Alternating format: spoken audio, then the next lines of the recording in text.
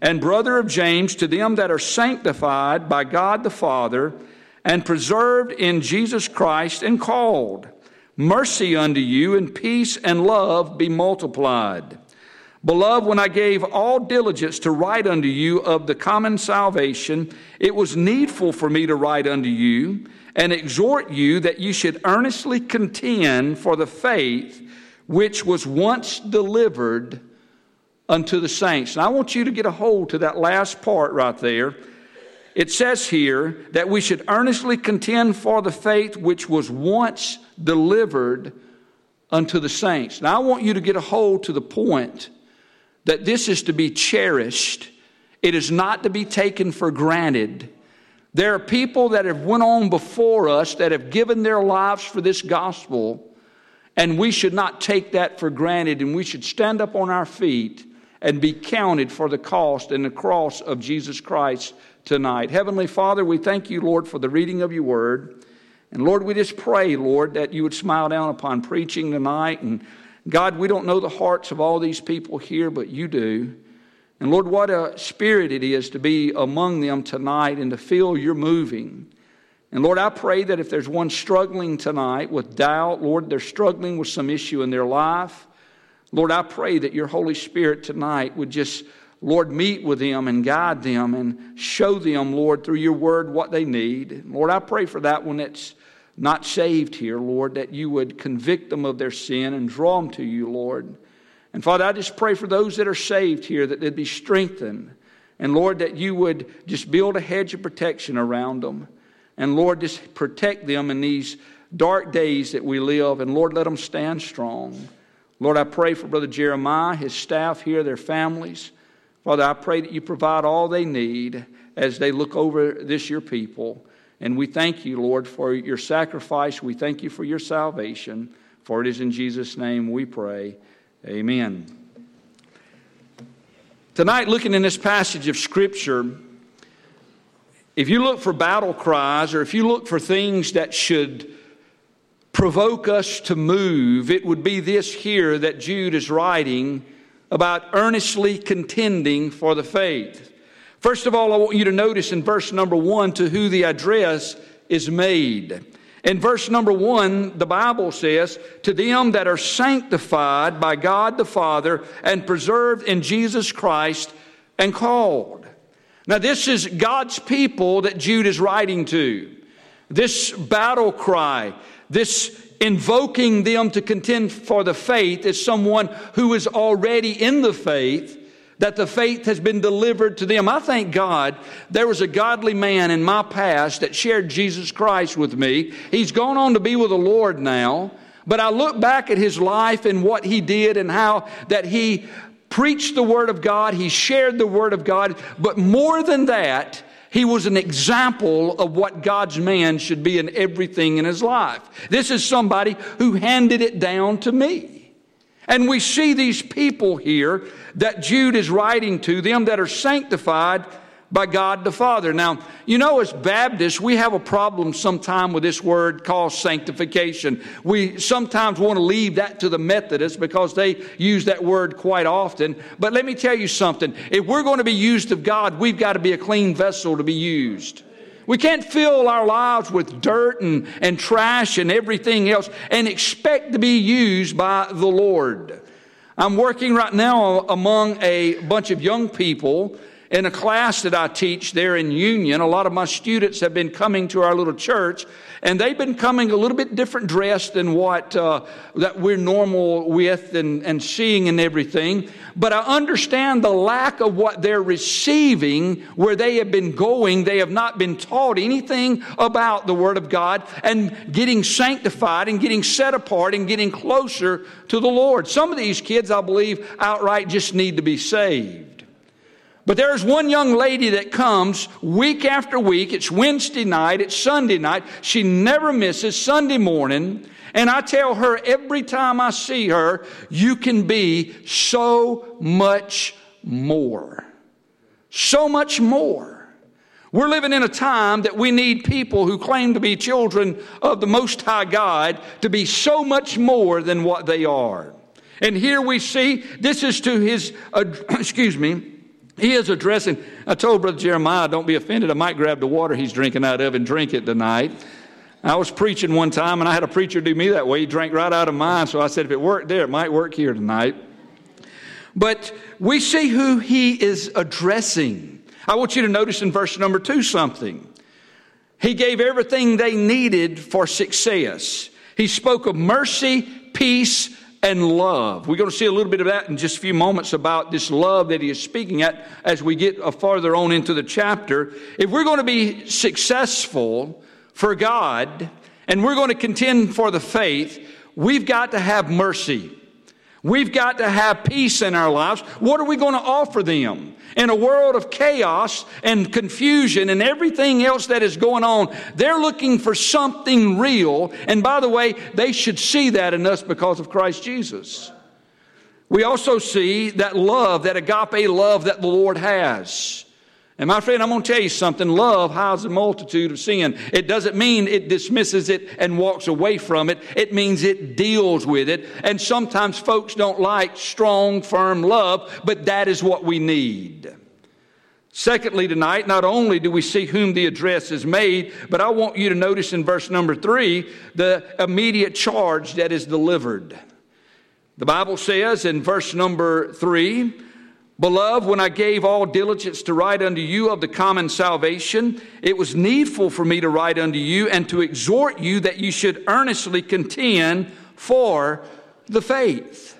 Now, when you look here in what Jude is writing, it's something that is going on, something that needs to be driven home, something that needs to be pointed out, something that needs to be delivered to them, and it is an exhortation on stand strong. Stand strong and do what you are supposed to do. Back in the Civil War, no, I was not there, and I like what I saw a while ago, that thing that said that if you're 50, you can come to that, what was it, Jolly Kings? I'm 51. I can get to that one. Back in the Civil War, General Robert E. Lee addressed General Longstreet. And he told him at the Battle of Gettysburg these words. He says, this army has lost too many of its best leaders. We need you to stay back from the fight. Now here's General Lee on the battlefield.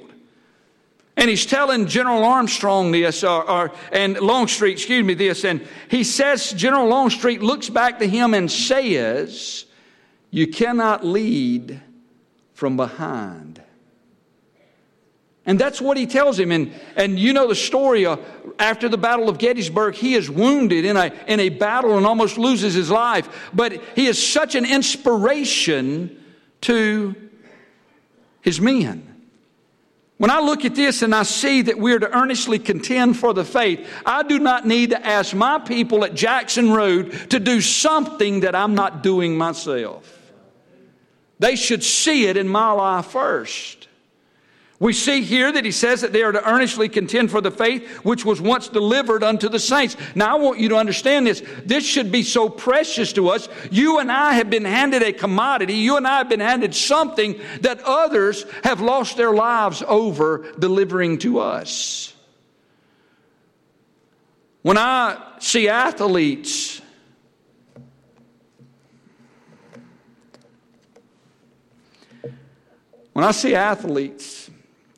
kneeling when the national anthem is being played. And I know men and women who have had their arms and legs blew off in Afghanistan and Iraq. Folks, that rips my heart out. Sure, they have the right to do what they're doing, but please understand this one thing. You're making a mockery of those men and women who have died to give you that right to do so. Show a little respect. It seems like the church would show a little respect to those that have gone on before us, braving the way of the gospel's path, some losing their lives, that would be enough to motivate us to contend for the faith. Not only speaking, when we read in the pages of God's holy word what Jesus endured for every one of us. So we see the charge that is delivered, but I want you to notice in verse number 4, a stern warning that is given. And I want you to notice this, people, tonight, what Jude says in verse number 4. He says, for there are certain men crept in unawares. Let me go ahead and tell you this. That means they're already here. That's why we need to contend for the faith. They're already here. I was flying into Tel Aviv, Israel one time, and we were about to leave Schiphol in Amsterdam to fly to Tel Aviv. And here we are about to get on this airplane, and they got us all lined up, and here are these guys with turbans and everything else on their head. They let them get on the plane, and then they pulled this little gray-haired granny off and searched her. I was trying to figure that one out.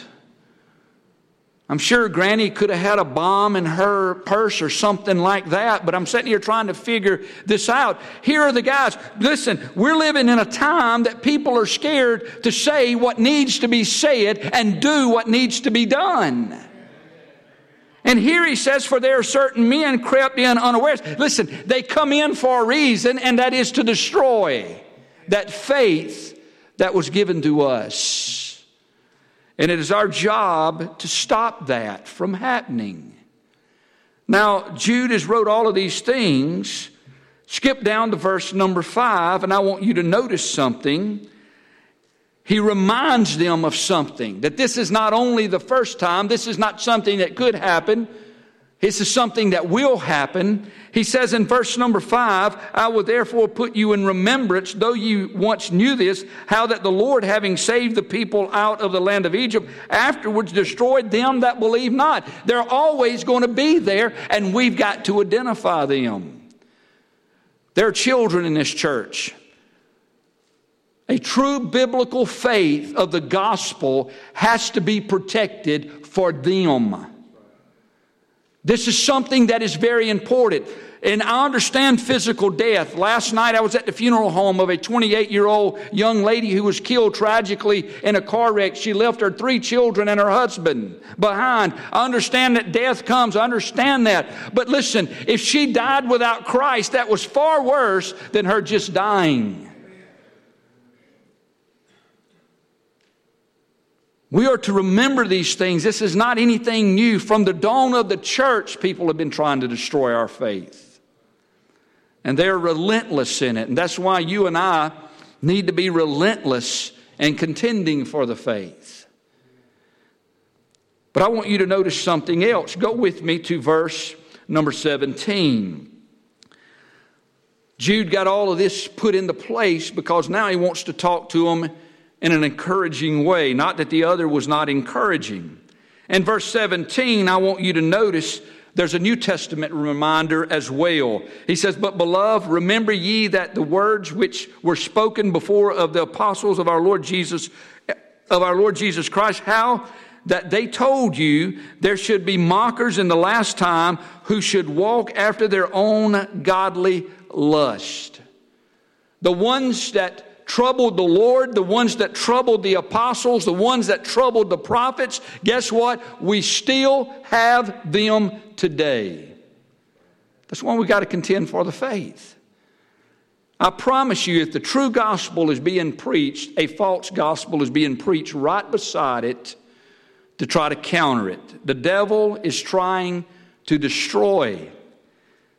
We see, the Bible says in verse 19, these be they who separate themselves sensual, having not the Spirit. My friends, that's why the Bible says we are to try the spirits. Our spirit might not bear witness with theirs, and we will know. You say, well, what if it's somebody that we know, that's somebody that we trusted? Listen, there's always an enemy that gets in the gate, but do not neglect to sound the alarm because you're afraid of what it might start. You have to. You have to be vigilant. Understand me, I know this all well. This happened in my family one time. And it put me on the opposite side of one of my family members. I understand this.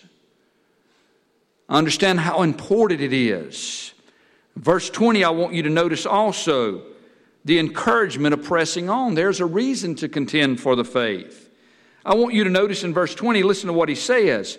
But ye beloved, building up yourselves in the most holy faith, praying in the Holy Ghost, keep yourselves in the love of God, looking for the mercy of our Lord Jesus Christ unto eternal life. And verse 22 and verse 23, I want you to get a hold to why we should contend for the faith. And some have compassion, making a difference. And others saved with fear, pulling them out of the fire. Do you know tonight that this church could be the very church that is standing between Hattiesburg and folks dying and going to an eternal hell separated from God? Do not tonight, and I mean no disrespect for what I'm about to say, do not leave it up to the other churches to get it done. You get it done. A lot of people have problems with me saying that. You know what? I would rather be used of God than anybody else. I would rather Jackson Road grow into the church that's going to stand up for the gospel than any other church around in our area up there. I wish that mantle falls to us. I hope it does.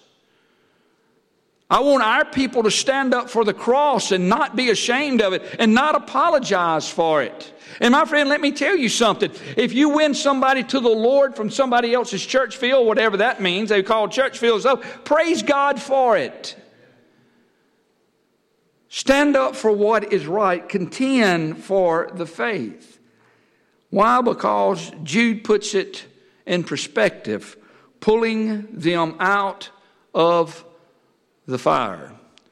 I'm about to tell you a quick story before I conclude, and I don't know if my wife knows this one, so I might get in trouble on the way back. Brother Joseph might have to ride back with you. We had a fire break out in a mobile home where we are, and I was one of the first responders on the scene. I'm not a firefighter, I'm a police officer. They have the SCBAs, the self-contained breathing apparatuses and all of that kind of stuff. They have all the big gear. They have the red lights. We have the blue lights. We always pick about that and stuff. And these people are screaming, they're in the house, they're in the house, they're in the house. Smoke is just going everywhere, fire's coming out of there. Well, what does that do? It grips me because I start thinking my wife at home, my daughter, her husband, our 2 grandchildren, this is somebody else's loved ones. I tear off into that trailer. I don't know if you've ever been around a trailer fire, but the way those things are made, they emit some type of gas and all of that kind of stuff, dangerous. I get going down the hallway of that trailer. I can't hardly see. I'm bumping into the walls. It is immensely hot in that place. I'm gasping for air. Need to be with prayer too about that time. And I'm going down that hallway and I'm looking in each room. The next room is going to be where they're at. The next room is going to be where they're at. I get to the last room and there they are. Do you want to know what there they were? 2 little dogs. I collapse coming out of that trailer with those 2 little dogs. And a firefighter gets me an air pack. You know, the reality to it to me was somebody was burning alive in there. And if it took me losing my life to get them out, that was a price worth paying. It was a price worth paying to get them out of that house because I thought it was people. Folks, we've got people literally dangling over an eternal fire. And as long as churches has got their programs, their activities, and everything else, it seems like that don't bother them anymore. There are people that will die tonight without Christ. That we could reach, that you could reach, that every other church in this area could reach.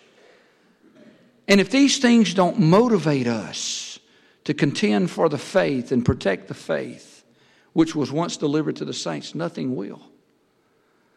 Some people say, well, we're waiting for that day that the Lord leads us. Let me tell you, the Lord is leading right now for us to be witnesses in this lost world. That's something we don't have to wait around for His Spirit to move upon us because we have a direct command from the Word of God. To go ye therefore. That night I ran into that house, that trailer house. It was that real to me that these people were going to die if I didn't get in there. And we ought to be thinking that way with these people that don't know the Lord. And that's why we should stand up and contend for the faith and protect it.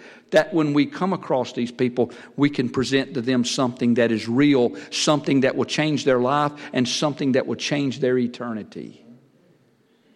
That is something worth rallying around right there.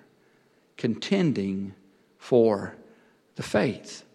It is a struggle. It's not easy. People are going to say ugly things about you. People are not going to treat you the best all the time. But you look at the life that Christ lived on the earth, they didn't treat him right either. But he saw something down the road that kept him pressing on. There was a little boy that was going to grow up in Hickory, Mississippi, that at the age of 21 years old, he was going to come to know the Lord in the free pardon of sin. And he kept walking to that cross every day. You and I need to be contenders tonight, not pretenders. Contenders. Heavenly Father, we thank you, Lord, for this night. I thank you for this opportunity.